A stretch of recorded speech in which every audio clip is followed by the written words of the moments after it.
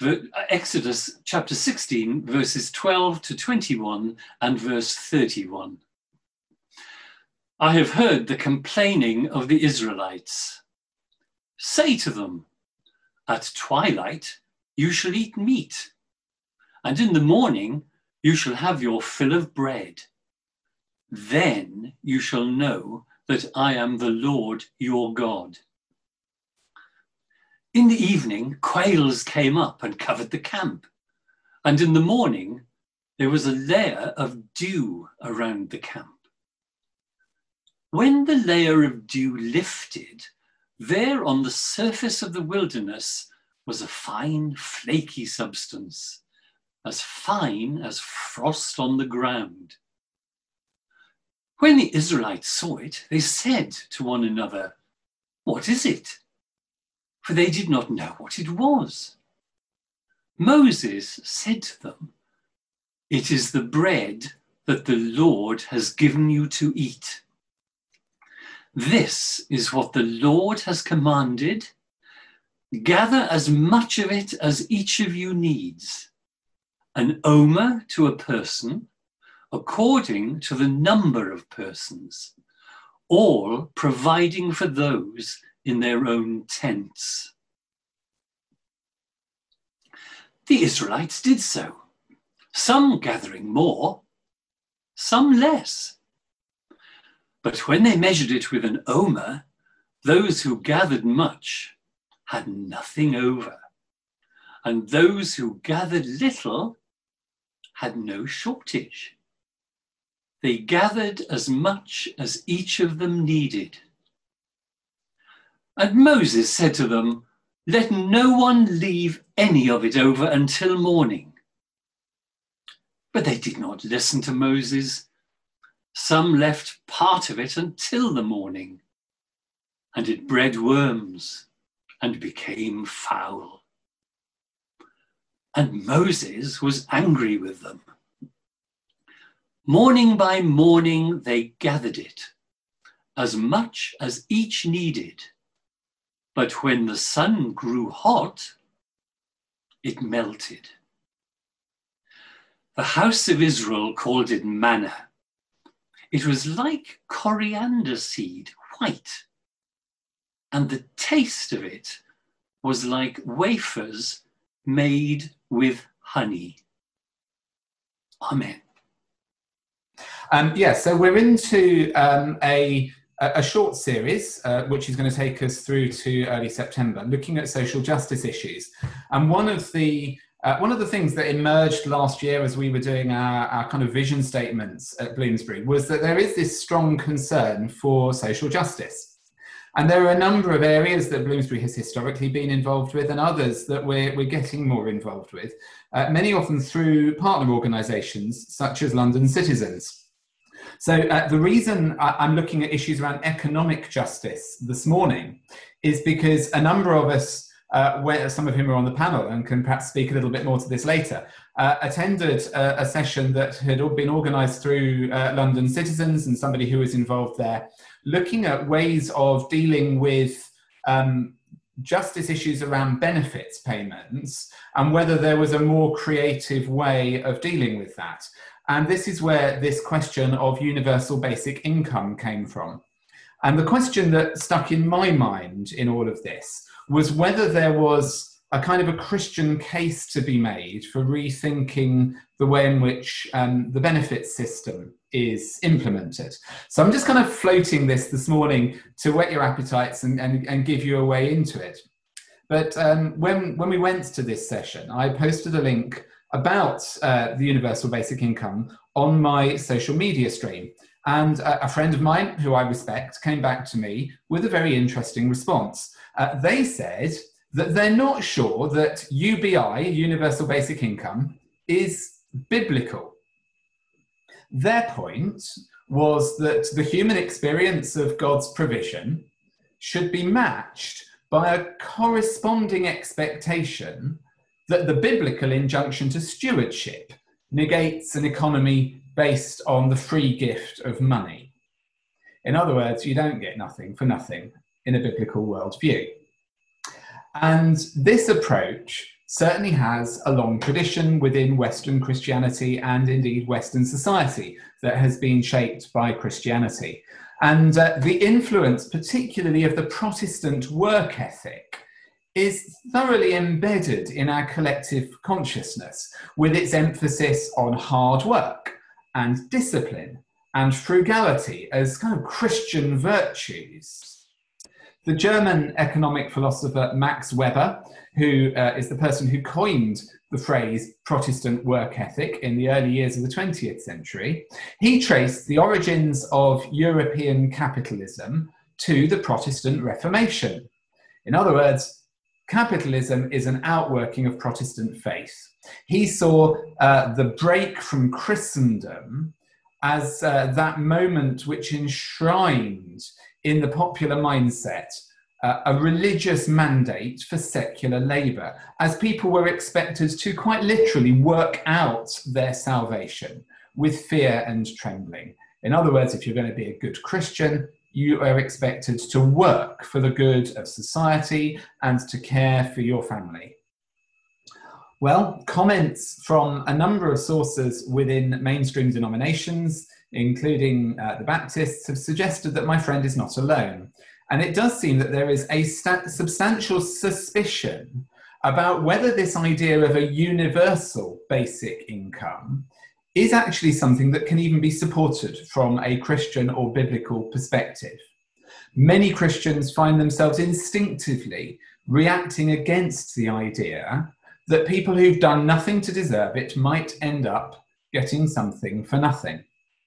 So I thought it would be interesting this week, in the first of this short series looking at justice issues, to explore a biblical model that might support the concept of universal basic income.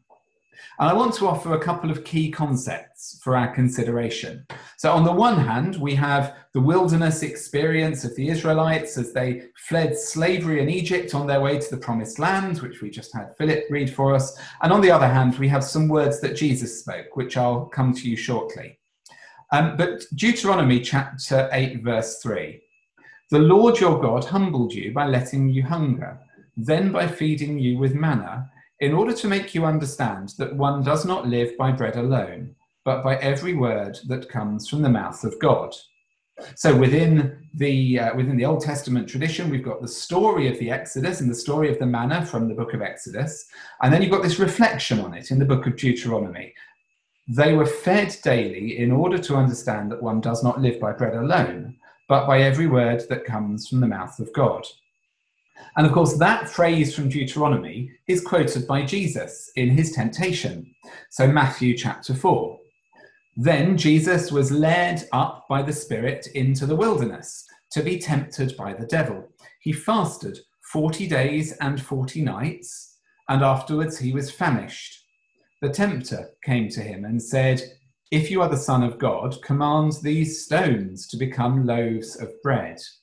But he answered, "It is written, one does not live by bread alone, but by every word that comes from the mouth of God." So you can see, can't you, how the temptation story is shot through with resonances of the wilderness experience. They're both set in the wilderness. In the 40 years wandering in the wilderness that Israel had becomes 40 days and 40 nights for Jesus. The stones on the ground becoming bread to sustain you is a clear echo of the manna, and except Jesus resists temptation by quoting from Deuteronomy.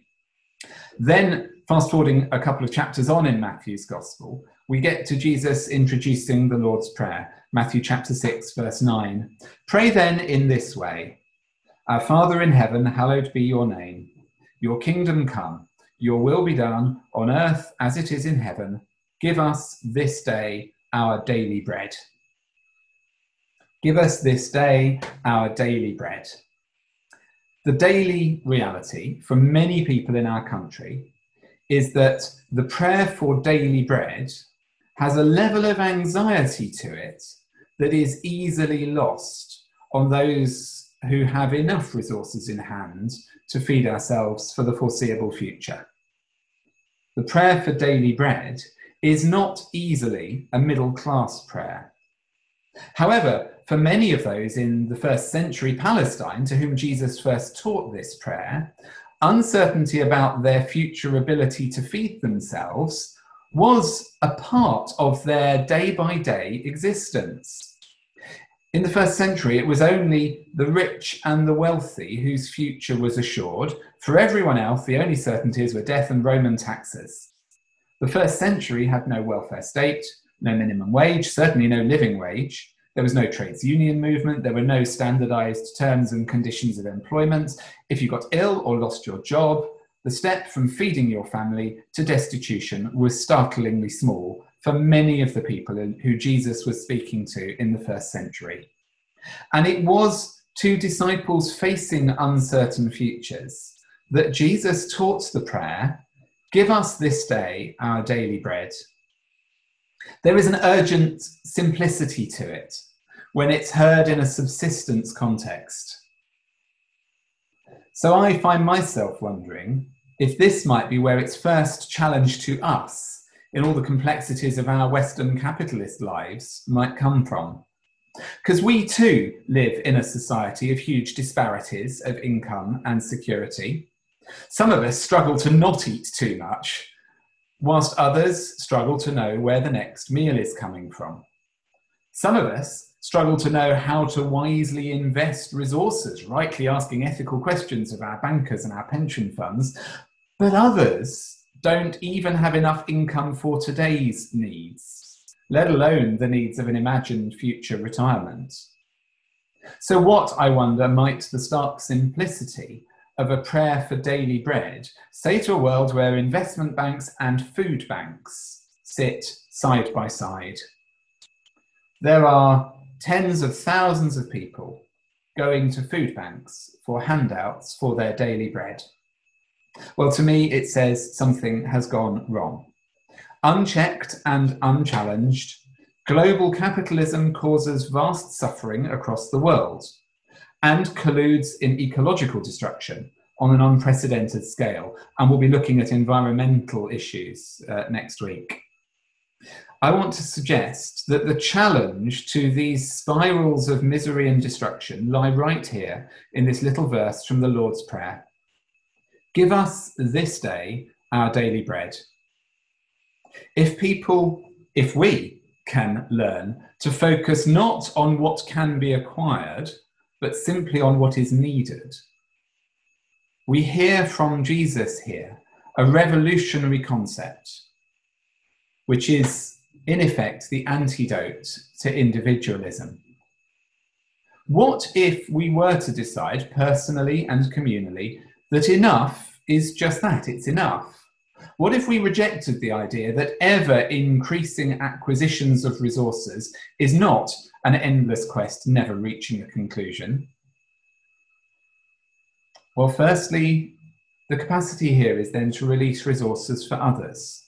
And secondly, we can also begin to find release ourselves from the continual pressure to acquire wealth, status, and success. If we ask for and receive our daily bread, then we have enough for today. You see, Jesus is disconcertingly ambivalent about tomorrow. Luke chapter 12, verses 29 to 31. Do not keep striving for what you're to eat and what you're to drink, and do not keep worrying, for it is the nations of the world that strive after these things, and your Father knows that you need them. Instead, strive for his kingdom, and all these things will be given to you as well. This was the lesson that the Israelites of ancient times had to learn in the story of the manna in the wilderness, which is clearly in the background to Jesus' words in his prayer. If they collected too much and tried to keep more than they needed, it went rotten by the next day, except on the sixth day when they had to collect enough for 2 days so they could rest from their labour on the seventh day. So what if, rather than worrying about the question of what this mysterious manna actually was, we simply took this ancient story at its face value as a kind of parable of idealized economics? Here we have a story which speaks of simple living, where enough is enough, where unnecessary accumulation is pointless, where rest is sanctified, and where people can be content and stop complaining about their lot in life because they simply have enough.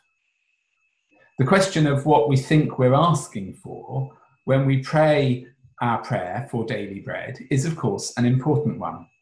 Is it for us just a prayer for food?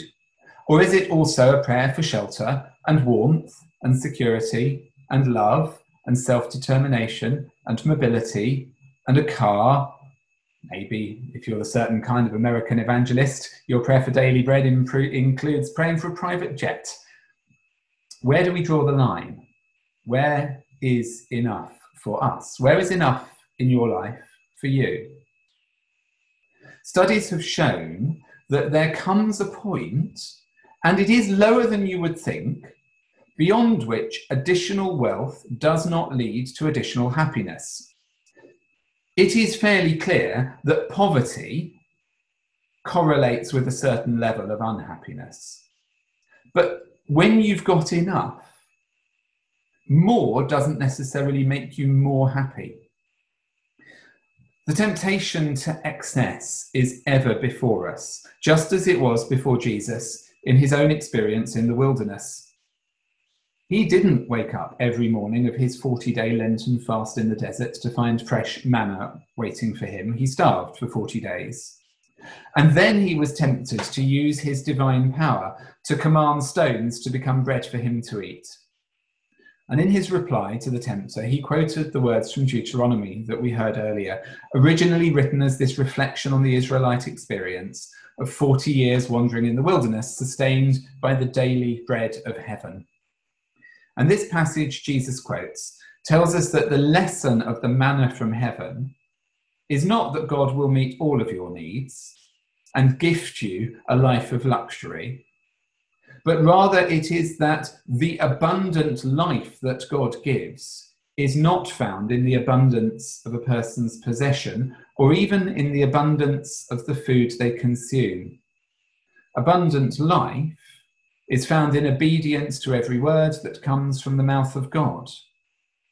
And the discipline of praying each day for daily bread is not some ritual to get God to give us what we think we need. That kind of prayer has more in common with magical incantations than it does with the articulations of the longings of a humble heart. No, the prayer for daily bread echoes the reasons the Israelites gathered manna. It's about learning obedience to God who guides us into works of goodness, humility, and charity. The prayer for daily bread, you see, is not about me or even us, lest we think God especially favours us by answering our cry for food.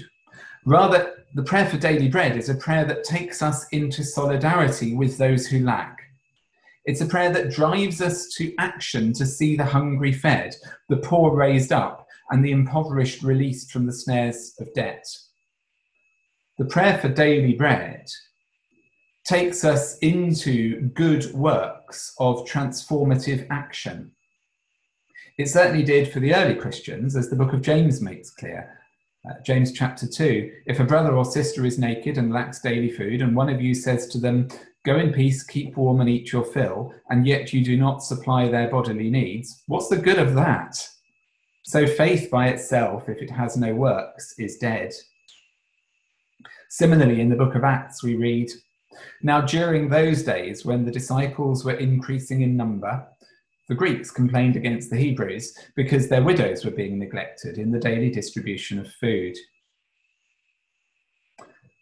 And I find myself wondering, in our complex, interconnected, globalized, capitalist world, what the good works that James speaks of might look like for us. What does feeding the hungry look like for us? What would it look like if our commitment to good works led us, for example, into a commitment to good work, where we became advocates for good employment practices, ensuring people are paid a fair living wage, that they receive paid holidays, sickness benefits, and maternity cover? Many, particularly in the gig economy, do not have such things in our country. What would it look like for our prayer for daily bread to include a commitment to alleviating food poverty?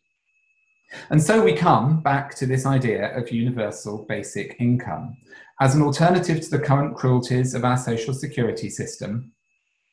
A universal basic income would mean that every individual would receive sufficient to live with dignity, and they would receive this as a gift of grace, given unconditionally. The hungry in our city are not primarily those we see sometimes begging on the streets.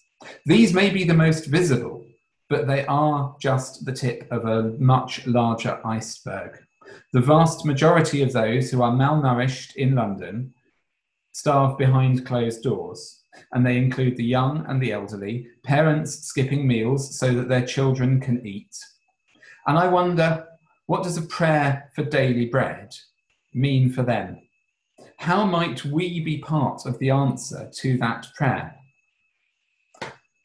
The first Lord's Supper was a celebration of the Passover meal. The story of the manna was there before the disciples in that evening in the upper room. And Jesus, whilst they were eating, took a loaf of bread, and after blessing it, he broke it and gave it to the disciples and said, "Take and eat, this is my body." Elsewhere in John's Gospel, we read that Jesus described himself as the bread of life, saying, "Whoever comes to him will never be hungry." And in Paul's story of the Lord's Supper, in his letter to the Corinthians, he records Jesus as saying, "As often as you eat this bread and drink this cup, you proclaim the Lord's death until he comes." Our Christian existence is shot through with the monthly celebration of the communion meal. And when we share it, we need to know that this bread and this wine is a meal of sharing. It's a meal of accountability, a meal of sacrifice, a meal of abundance, a meal of life. And as the body of Christ share bread, we find the answer to our prayer for daily bread taking shape in our lives and in our midst. Because it's as we share the bread of Christ's broken body that we discover together what it is to be obedient to every word that comes from the mouth of God. It is as we eat bread together that we find ourselves motivated to good works in our world, to share with those who have less than we do, to lift up those who are weighed down by poverty, and to offer all that we have to the service of the one who calls us to newness of life. This is why I've been so glad that we've been able to keep celebrating communion during lockdown with our monthly communion services, because it is as we break bread and eat together that we continually discover the answer to the prayer that Jesus taught his disciples. Our Father in heaven, hallowed be your name. Your kingdom come, your will be done on earth as in heaven. Give us today our daily bread. Amen. I'd now like to ask Helen to come and give us a reading. Thank you. Morning, everyone. This is an extract from a book called Utopia for Realists by Rutger Bregman, and it's published by Bloomsbury Publishing, and I'm reading the Kindle edition, pages 25 to 27. Apologies while I don't look at the screen, because I'll just be reading. Okay, this is called A London Experiment. In 2009, an experiment was underway. It subjects 13 homeless men.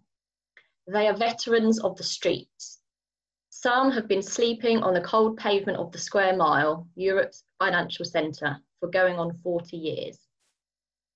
Between the police expenses, court costs, and social services, these 13 troublemakers have racked up a bill estimated at £400,000, $650,000 or more per year.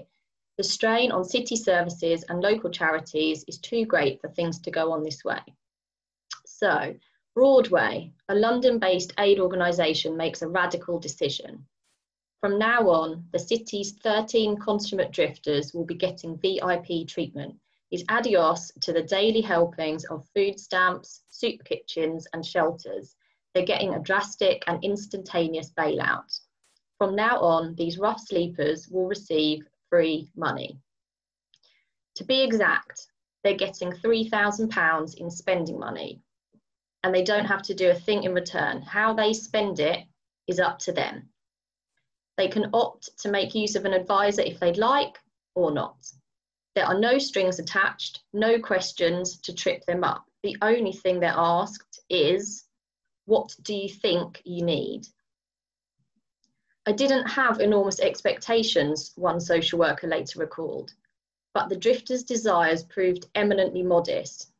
A telephone, a dictionary, a hearing aid, each had his own ideas about what he needed. In fact, most were downright thrifty. After 1 year, they had each spent an average of just £800. Take Simon, who had been strung out on heroin for 20 years. The money turned his life around. Simon got clean and started taking gardening classes. For some reason, for the first time in my life, everything just clicked, he said later. I'm starting to look after myself, wash and shave. Now I'm thinking of going back home. I've got 2 kids. A year and a half after the experiment began, 7 of the 13 rough sleepers had a roof over their heads. 2 more were about to move into their own apartments. All 13 had taken critical steps towards solvency and personal growth. They were enrolled in classes, learning to cook, going through rehab, visiting their families and making plans for the future. It empowers people. One of the social workers said about the personalised budget, it gives choices. I think it can make a difference. After decades of fruitless pushing, pulling, pampering, penalising, prosecuting and protecting, 9 notorious vagrants had finally been brought in from the streets. The cost, £50,000 a year, including the social workers' wages. In other words, not only did the project help 13 people, it also cut costs considerably.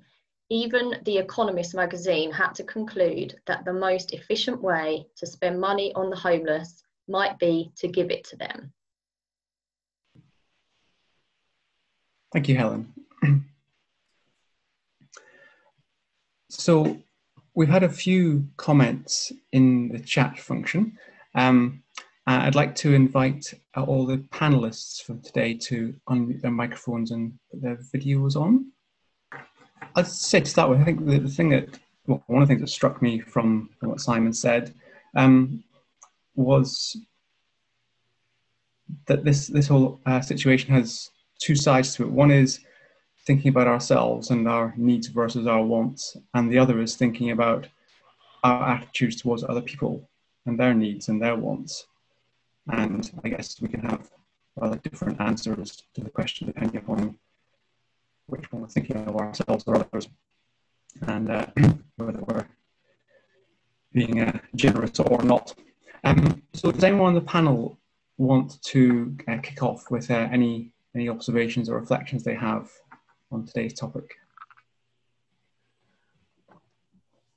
No pressure on anyone. I can keep chattering. That's all right. I'll kick in since I've been boasting a lot.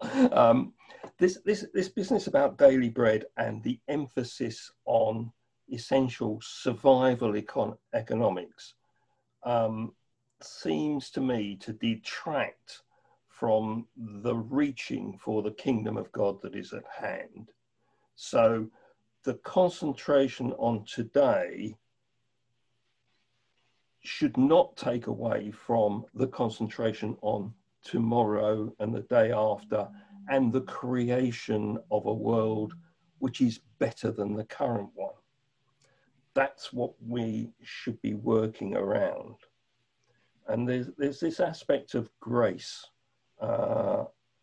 Traditional Christianity would see God as external, and our experience of God as grace is given to us for free.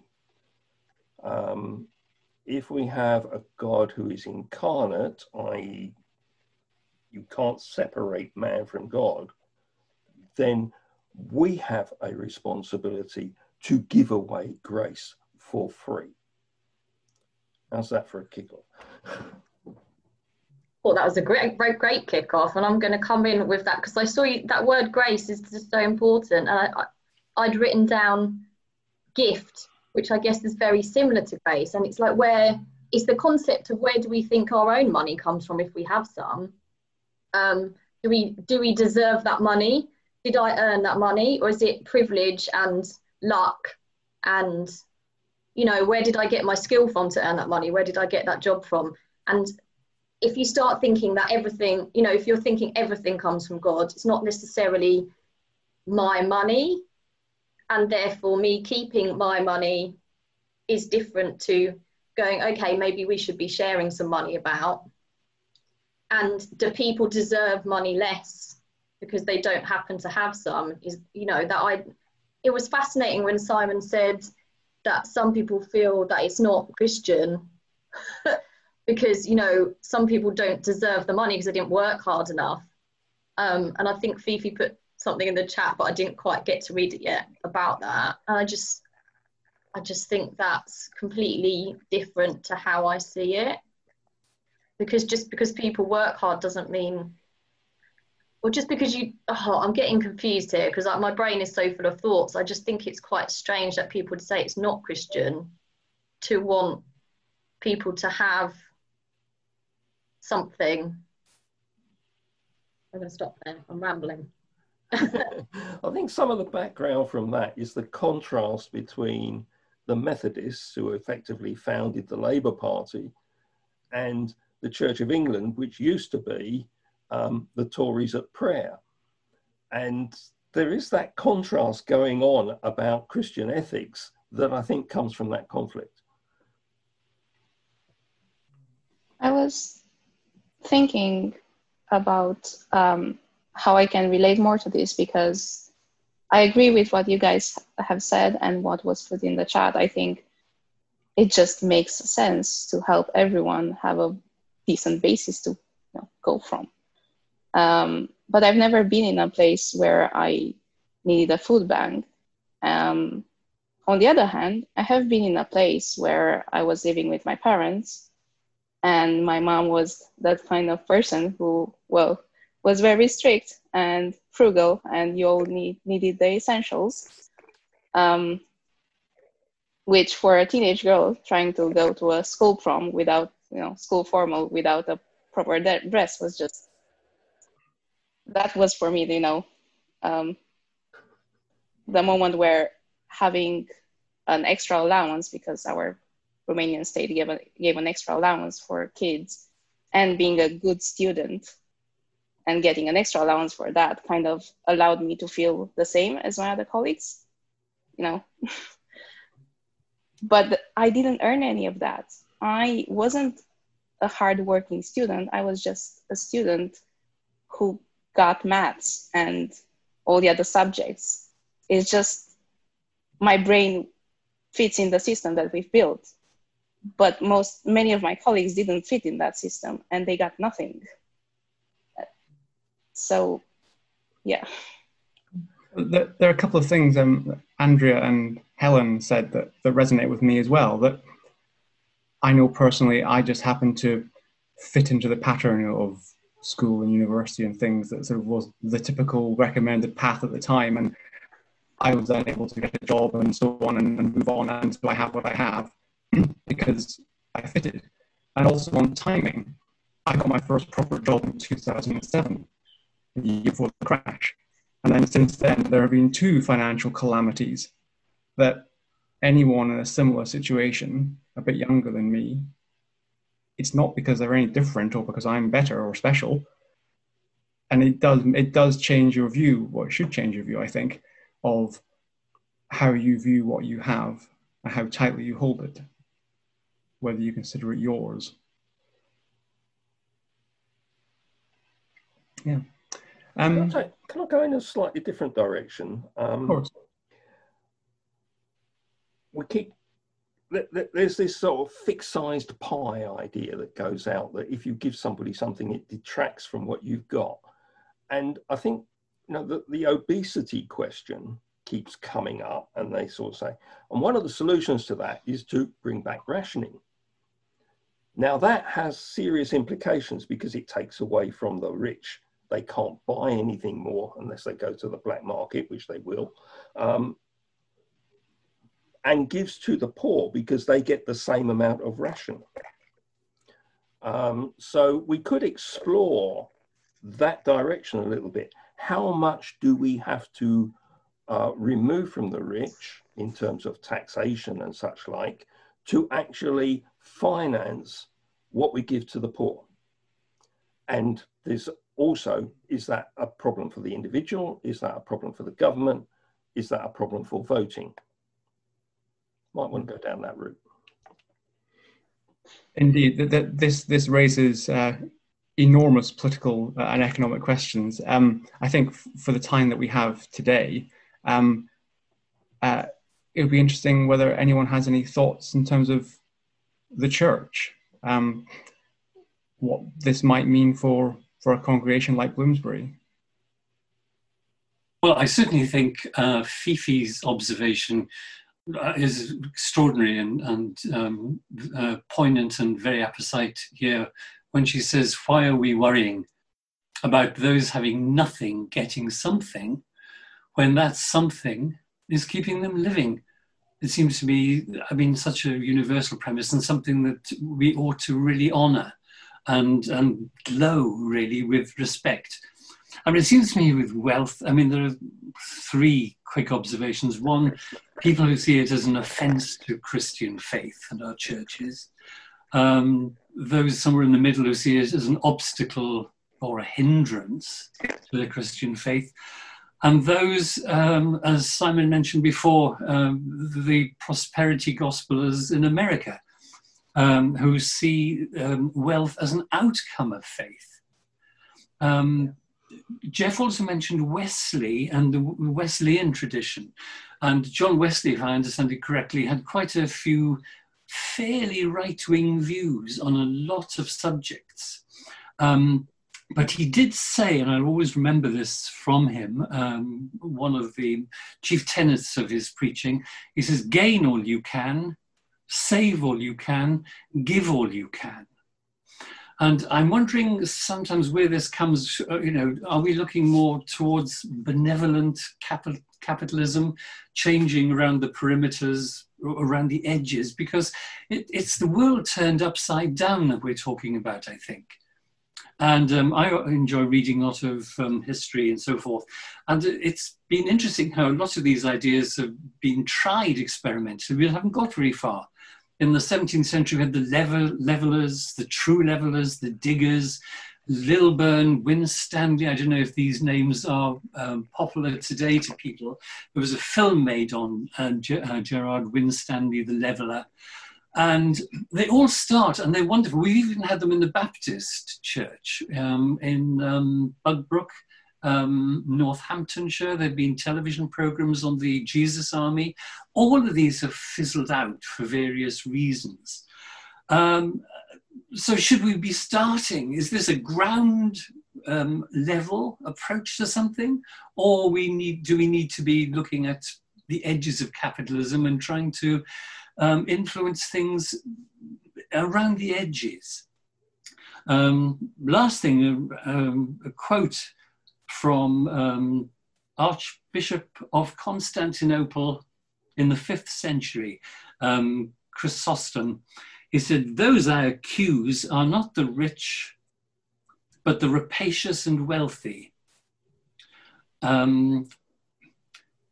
He says, yes, wealth is one thing, covetousness another.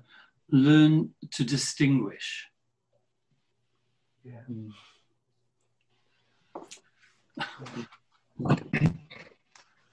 Does anyone on the panel have any final thoughts, either responses to what people have said or any further chats, comments in the chat?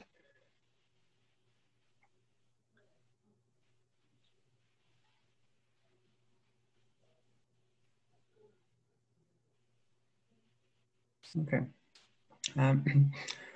I think my final reflection would be that whilst these issues do touch on politics and economics for a country as a whole, and whilst they can be taken on board by congregations and church groups to affect the way that they work, it is all most importantly about us at an individual level. And I hope that we continue to reflect on what we've heard today, and that we listen further to what Simon has to say on related issues in the next few weeks. Okay. Well, thank you very much, everyone. Excuse me.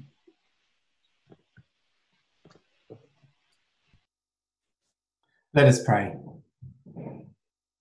Gracious God of all good gifts, we come before you this morning with the weight of the world in our hearts and with hands empty of solutions. We cannot even solve all the problems of our own lives, let alone those facing others. And we recognise that there is nothing we can put in with a guarantee of return. The world is beyond our control.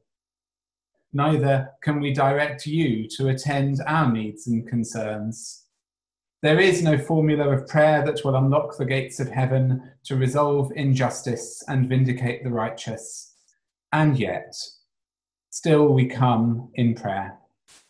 And we bring before you the needs of the world and the concerns of our hearts, because we have faith that you are love and that you graciously hear us, and that you meet us and our world in all our powerlessness to redeem the past and open the door to an alternative future.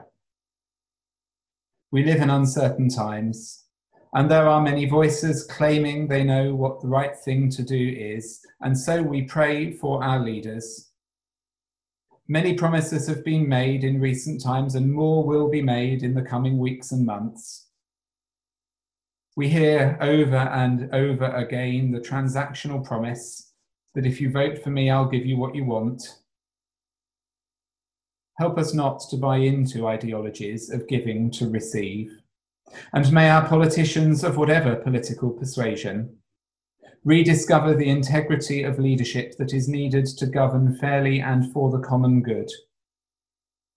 We lift our voices as a congregation against poverty and racism and sexism and class war and homophobia. We commit ourselves to the creation of communities where people are welcomed and valued as individuals rather than as commodities to be traded or manipulated.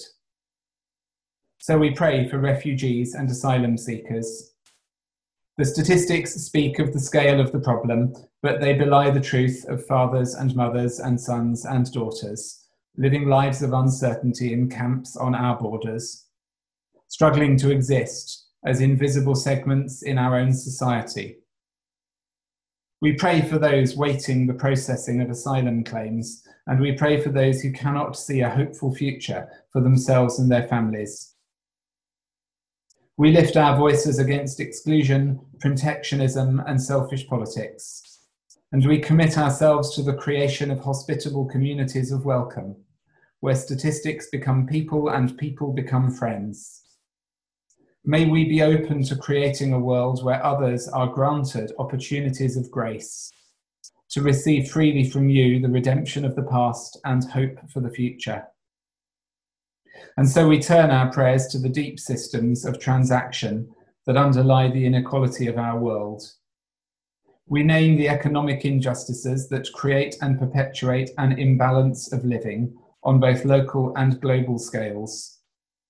We pray for those entrusted with the handling of money, for bankers and policymakers, for financiers and taxation experts. And we lift our voices against injustice, poverty and extortion. We commit ourselves to the creation of communities of equality where money is held lightly and the economics of your coming kingdom are made real in our midst, as we reject any notions of giving to receive, instead embracing your invitation to give with no expectation of reward. Gracious God of all good gifts, we come before you with open hands, and we offer to you the gift of our lives. We do this because in faith we believe that you reach out to us in love, to redeem the past and open the door to a hopeful future. Amen.